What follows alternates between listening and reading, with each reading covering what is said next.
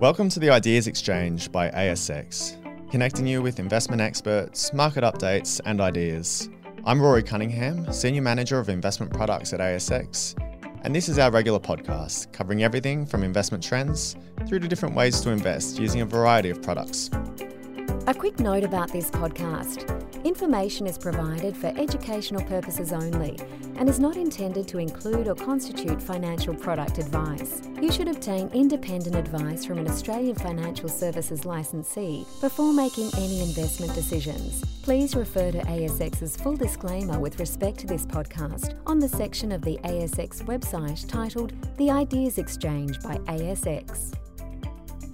Hello and welcome to the Ideas Exchange. My name is Rory Cunningham from the ASX, and I'm very pleased to be joined in the studio today by Gemma Dale from NabTrade. Gemma, welcome. Thank you. Great to be here.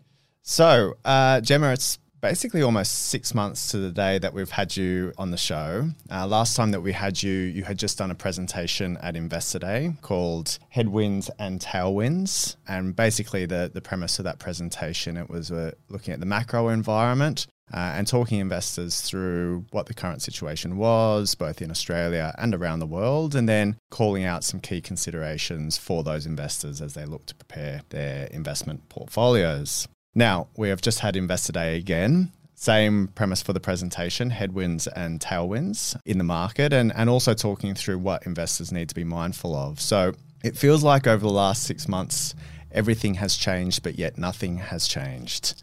So I want to start off, Gemma, can you talk us through the current market environment, but perhaps let's focus first on inflation, because it seems like as if that is the core to what's driving everything else that's happening in the market, particularly over the last 6 months. Yeah, absolutely. Like, you couldn't be more accurate.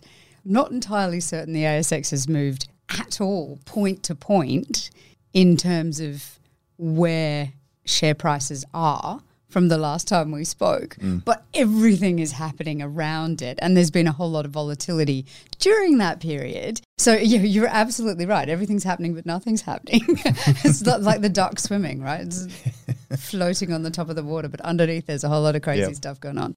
The macro environment is all hinged on inflation at the moment, and I find this fascinating. I studied economics at university, and I actually have a degree in economics. I don't even think you can get a degree in economics anymore, to commerce or business or something. And inflation is one of the absolutely key principles in economics, basically how much prices move up over time and how much they increase over time. We spent years studying it at university, and there were all of these lessons and assignments and tutorials and God knows what else, talking about the impact of inflation on economies, how much rapidly rising prices destroy the wealth of individuals, right? The reason that we worry so much about inflation is it destroys your wealth over time unless asset prices are keeping up, which they usually don't in a high inflation period. Central banks were generally created with the express purpose of keeping a lid on inflation, trying to keep it low. And after learning about it and spending all of this time working on it at university, frankly, there's been zero inflation of any material type for the last 20 years. Inflation has been extremely boring. And if you saw it on the news at all, the CPI figures in Australia only brought out every 3 months. So every quarter, and it would be like, oh, they're just 2%.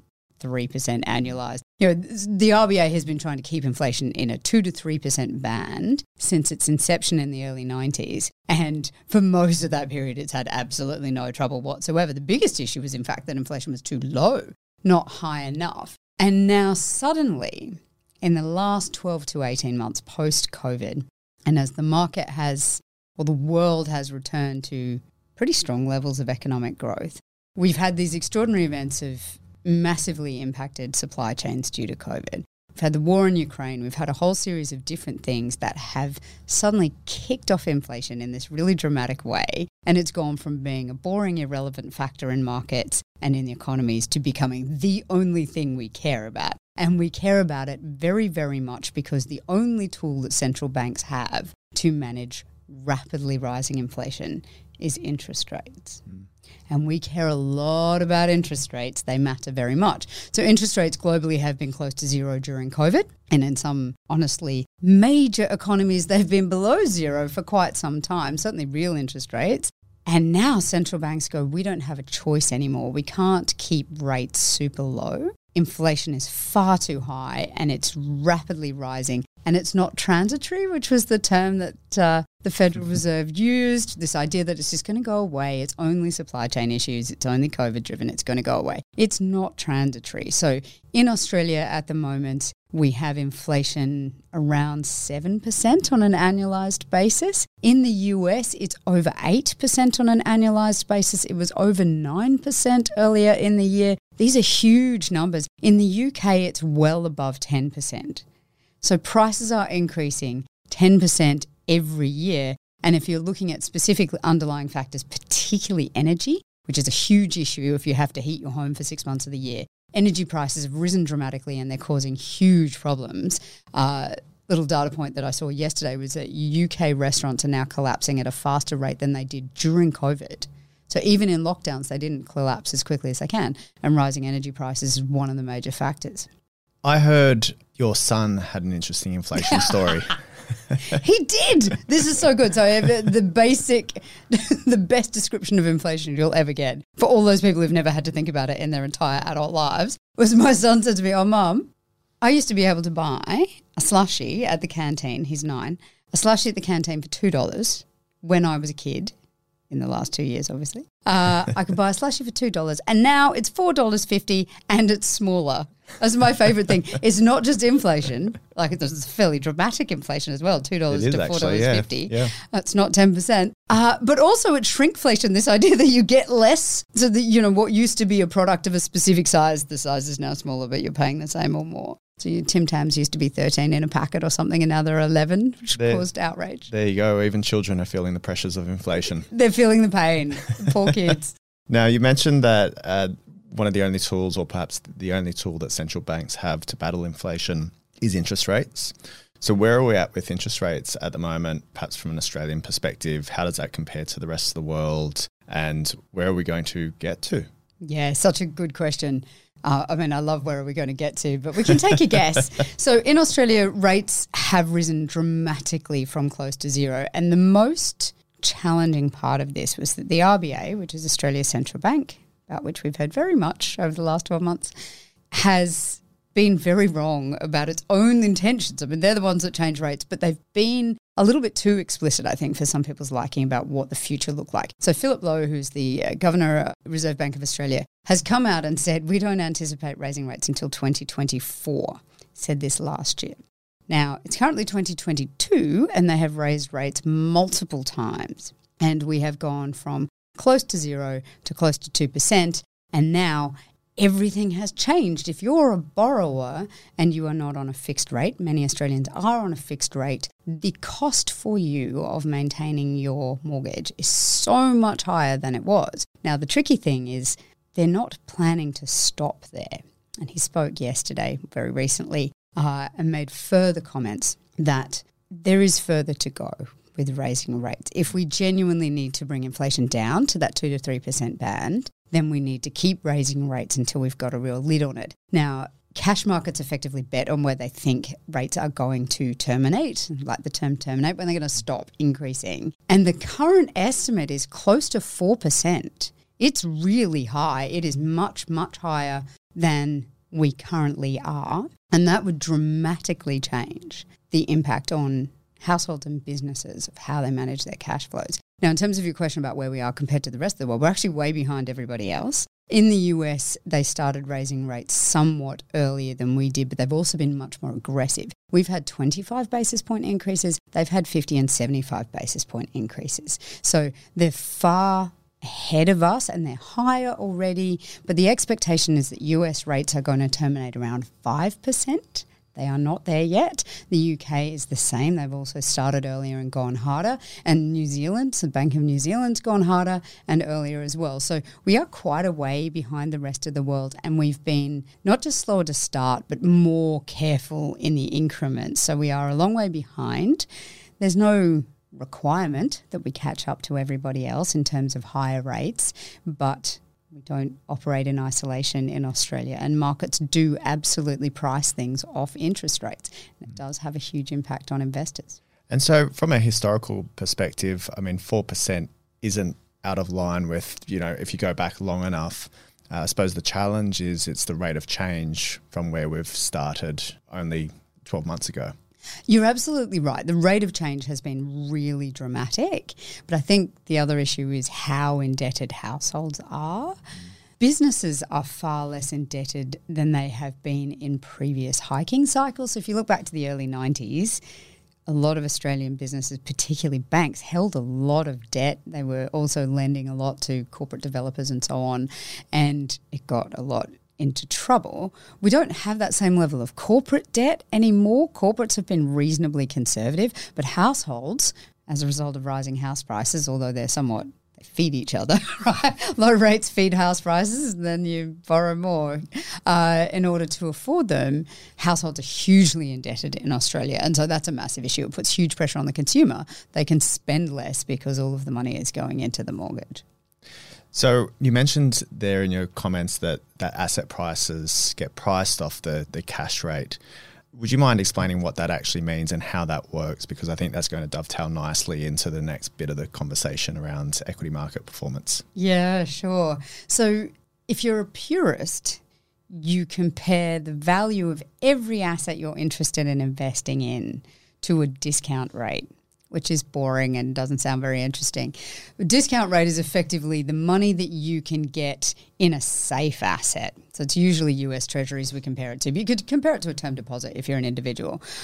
If I can get 4% in a term deposit guaranteed, and I'm going to get that back in 6 months or 12 months' time, then why would I put my money at risk in another kind of asset which is not going to give me a material premium? It's not going to pay me a lot more for the risk I'm taking. If I invest in equities, the value will go up and down. The dividends may go up and down.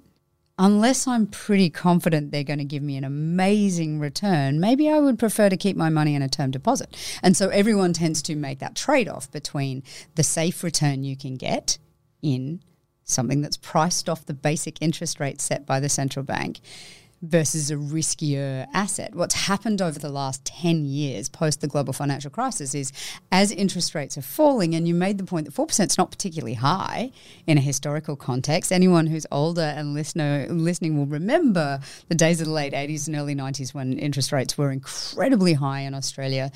And I still remember my parents being terribly proud of fixing their mortgage rate at 13%, which even I was terrified by as a child. This idea that 4% is not particularly high, but as rates fell to close to zero, it made everything else look super attractive. Suddenly equities look amazing. If you can get a dividend yield of 5% plus the benefits of franking versus zero in the bank, that's amazing. Whereas when interest rates are 4% or 5%, you can get that in the bank doing nothing. Maybe you're not willing to wear the volatility. So leading on from there, you introduced to us the TINA principle 6 months ago. Yeah. Do you want to explain to our any new listeners that didn't listen to that podcast what TINA was back then and what TINA is now? Yeah. Well, the irony is TINA's I'm probably never going to be heard from again. But TINA is the idea is there is no alternative. When rates were zero or close to it, or even 1%, right? There was no real alternative for investors, and particularly when you think about the sheer volume of retirees in the world who need to live off their investments. They don't have a choice. They're not going back to the workforce. They had no alternative but to chase yield and chase returns in less secure assets than they might have preferred. So there was no alternative to investing in growth assets. You had to be in property. You had to be in equities because if you were in cash, you were getting no return. And even though inflation at that point was really low, you were still getting a less than zero return after inflation. So there was no alternative. But as rates rise, there are lots of alternatives, and that suddenly sucks a lot of the joy and a lot of the future potential out of some of the alternatives that you previously thought you were stuck with. So there is an alternative now, and the age of cheap money has ended. Yeah. So if we look at asset class performance year to date, with that kind of macro environment, it's been actually challenging. And I think there's a single asset class year to date that has outperformed. So the only thing that has a positive return year to date in 2022 is cash. That's it. Everything else is underwater, and that is as a result, and quite dramatically underwater, some asset classes. So in Australia, the ASX has held up really well relative to other asset classes. You may, if you bought the ASX 200 on the 1st of January, only have lost a couple of percent, and by the time you add dividends back, actually be above zero if you add in the benefits of franking. You probably didn't buy on the 1st of January, though, let's be honest. But you haven't done terribly relative to other markets. If you only held US dollars, by the way, which we may or may not consider an asset class, you would also be doing super well. But property is underwater, and that is a global phenomenon, not just in Australia. So in Australia, we estimate about 10% fall so far. We know that the US markets, even though they've had some rallies, the S&P 500 is off about 20%, the NASDAQ is off about 30%. It's quite extraordinary how quickly different assets have been repriced as a result of these moves in interest rates. So it sounds boring, the macro stuff, but the impact has been absolutely dramatic. Okay. So despite all those asset classes being negative performance, with the exception of cash, things are actually pretty good from an economic point of view. We're actually not in a recession. Yeah. And when you look at some of those key indicators, actually things look quite nice. It's such an extraordinary paradox at the moment. So the US did actually have 2 negative quarters of growth. So the technical definition in Australia is 2 quarters of negative growth. The US does not use that definition. They just make up their own definition at the time, and they didn't like it. So they decided they'd not been in a recession. But unemployment is at extraordinary historic lows. We won't say if you want a job, you can get one, but the population is extremely well employed by historical standards. So unemployment's incredibly low. Consumer spending, even though we talk all the time about inflation and we talk about pressure on the consumer spending's holding up really well. One of the things NAB's economists are looking at all the time, because we have exceptional data about what people spend and how they spend it, is how and why consumers are holding up so well. Consumer confidence is terrible. It's at COVID and GFC levels. So consumers will tell you they're feeling dreadful and they are absolutely not going to spend. But when you look at what they're actually doing, they are spending. And businesses are also not feeling super confident, but their conditions, so we look at business conditions as well as business confidence. Business conditions are actually pretty good too. Most businesses are making money and they can see their markets growing and so on. So it's paradoxical. We have not found ourselves in a recession in Australia. There are absolutely lots of people doing extremely well. Unemployment is extremely low, but you can feel the anxiety coming through in a lot of the surveys. Okay. Let's switch our focus to market. So let's start with Australia. As you mentioned, it hasn't been too bad in terms of the performance year to date on the ASX. What about from a sector perspective? Yeah, the joy of the ASX is that the sectors are dramatically different to a lot of the other developed markets around the world. So when you look at the S&P 500 and go, oh my God, that's terrible, you look at the ASX and go, gosh, that seems to be holding up quite well. The underlying sectors have performed very, very differently. Energy has been the absolute standout. And the obvious reasons for that are that coal prices have gone through the roof. Oil prices are very strong by historical standards. Gas prices are extremely strong at the moment.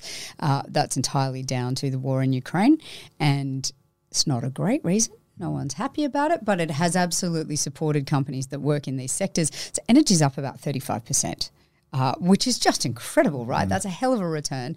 Terrible 5 years leading up to this, but done extremely well. Financials are holding up okay, off a little bit. Banks tend to perform quite well in a rising interest rate environment to a point. There will come a point where people stop borrowing, but we still have extremely low defaults, extremely low bad and doubtful debts. So people are absolutely keeping up with their mortgages as rates rise, and banks can now charge a little bit more on their mortgages, and they don't give all of it back in term deposits, so they can make somewhat more on their books. So banks actually tend to do reasonably well. And between financials and materials, which are also holding up okay. The Australian market, that's sort of 50% of what you're invested in. Add in energy, you're doing okay. So when you look at the major sectors, you're doing relatively well in Australia.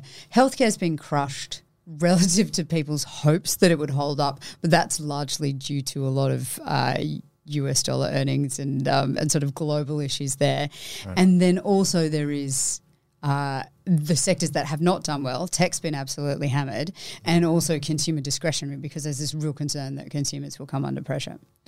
And so speaking of tech, if we shift our focus to the US, their market has been under real pressure year to date. Yes. Yep. So the US is a completely different story. If you had looked at the multiples people were willing to pay for US high-growth tech companies a year ago and look at them now, you can see exactly why it's fallen so much. People were paying 300 times for Tesla, and that's one example. I mean, that's a car manufacturer, right? So it's a growth story, but it's a car manufacturer. There are very specific constraints on how many cars they can make. People were willing to pay hundreds of times earnings. They were paying 60 and 70 times for pretty solid businesses, but they were not growing that quickly. And so there's been a real there's been a real reduction in the amount people are willing to pay for that growth. That's really what's happened. It's not that the businesses are necessarily falling over, although we're starting to see significant layoffs in the tech sector in the US, so they're feeling it now. But it's not that the companies are falling over. It's just simply people aren't quite willing to pay so much for them anymore. Yeah. So a little bit of a summary here, because there's a lot of moving parts. We've got rising inflation, rising interest rates in Australia and around the world to battle that. That's creating a lot of market volatility. Having said that, the lead economic indicators look fairly positive in Australia and around the world, though there are some challenges when you kind of scratch the surface. Australian equity market has performed okay. US equity market has performed poorly, but across all asset classes, actually year to date, it's been a challenging environment because only cash is positive, all the rest are negative.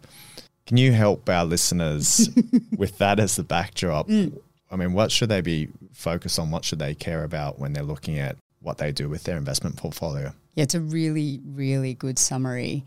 When you step back, what has happened is exactly what you would expect to happen in a rising rate environment. If inflation hits hard, rates rise, and you reprice everything you own because you're no longer willing to take the same amount of risk because the return expectations are lower and you can just get a good return in the bank, right? It's very, very simple on that basis. It doesn't, for long-term investors, though, dramatically change what you should be doing. You are, however, perhaps not going to chase the super exciting tech stocks anymore.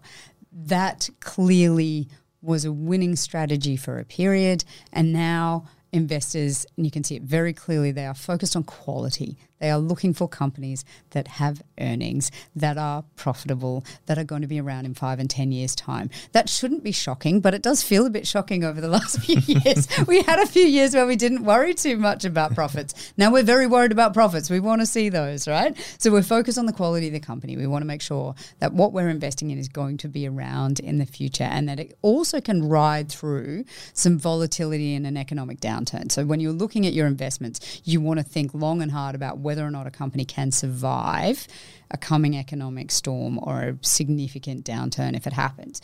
You're also going to look at your diversification. If you have been riding a really narrow wave of opportunity, and a lot of people were heavily exposed to the stuff that was doing really well, as that has fallen to earth. And one of the major reasons the US has fallen so much is because it outperformed all other markets, right? Tech was where it was at. It's not where it's at anymore. So you're looking across your portfolio and going, do I have exposure to a range of sectors and a range of things that can perform for me through different periods of time? Because if you were only chasing the winners, then you might have had a rough year. I think the thing that investors need to keep in mind, you do need to protect your downside. There may be further downside, not least for the ASX because it hasn't fallen terribly much. It's been relatively resilient. There may be further volatility to come, right? That would not be unexpected. But equity markets do turn. They tend to turn very quickly and you don't see it as it's happening. It feels like it might be another false dawn and people sit on the sidelines and then wait, and they may have missed the first 20% upside. So I think if you are an investor, you have cash. Most of our investors on NabTrade have a ton of cash at the moment, right? Absolute ton of cash. They've been sitting on it for quite a while. You want to be very alert to the green shoots, as we love to say in the market, to the market turning around. And the market turns around much more quickly than the economy. It tends to move 6-12 months in advance. The slightest hint of good news is enough for the market sometimes. This idea that we are buying the future. We're not buying today's earnings, we're buying future earnings, and therefore we're looking through to what is going to be around and what is going to be profitable for us and what's going to be generating great returns in 1, 3 and 5 years' time. So even though there's a fair bit to worry about and the headwinds are not insignificant, as an investor, this is probably the time to be very aware of the opportunities that may present themselves. Well, I think also for a particular segment of investors, and I'm thinking pre-retirees into retirees, there is now an alternative to having to take on too much risk. And when they look across asset classes, they can now create a diversified portfolio and get a reasonable return from those more conservative asset classes.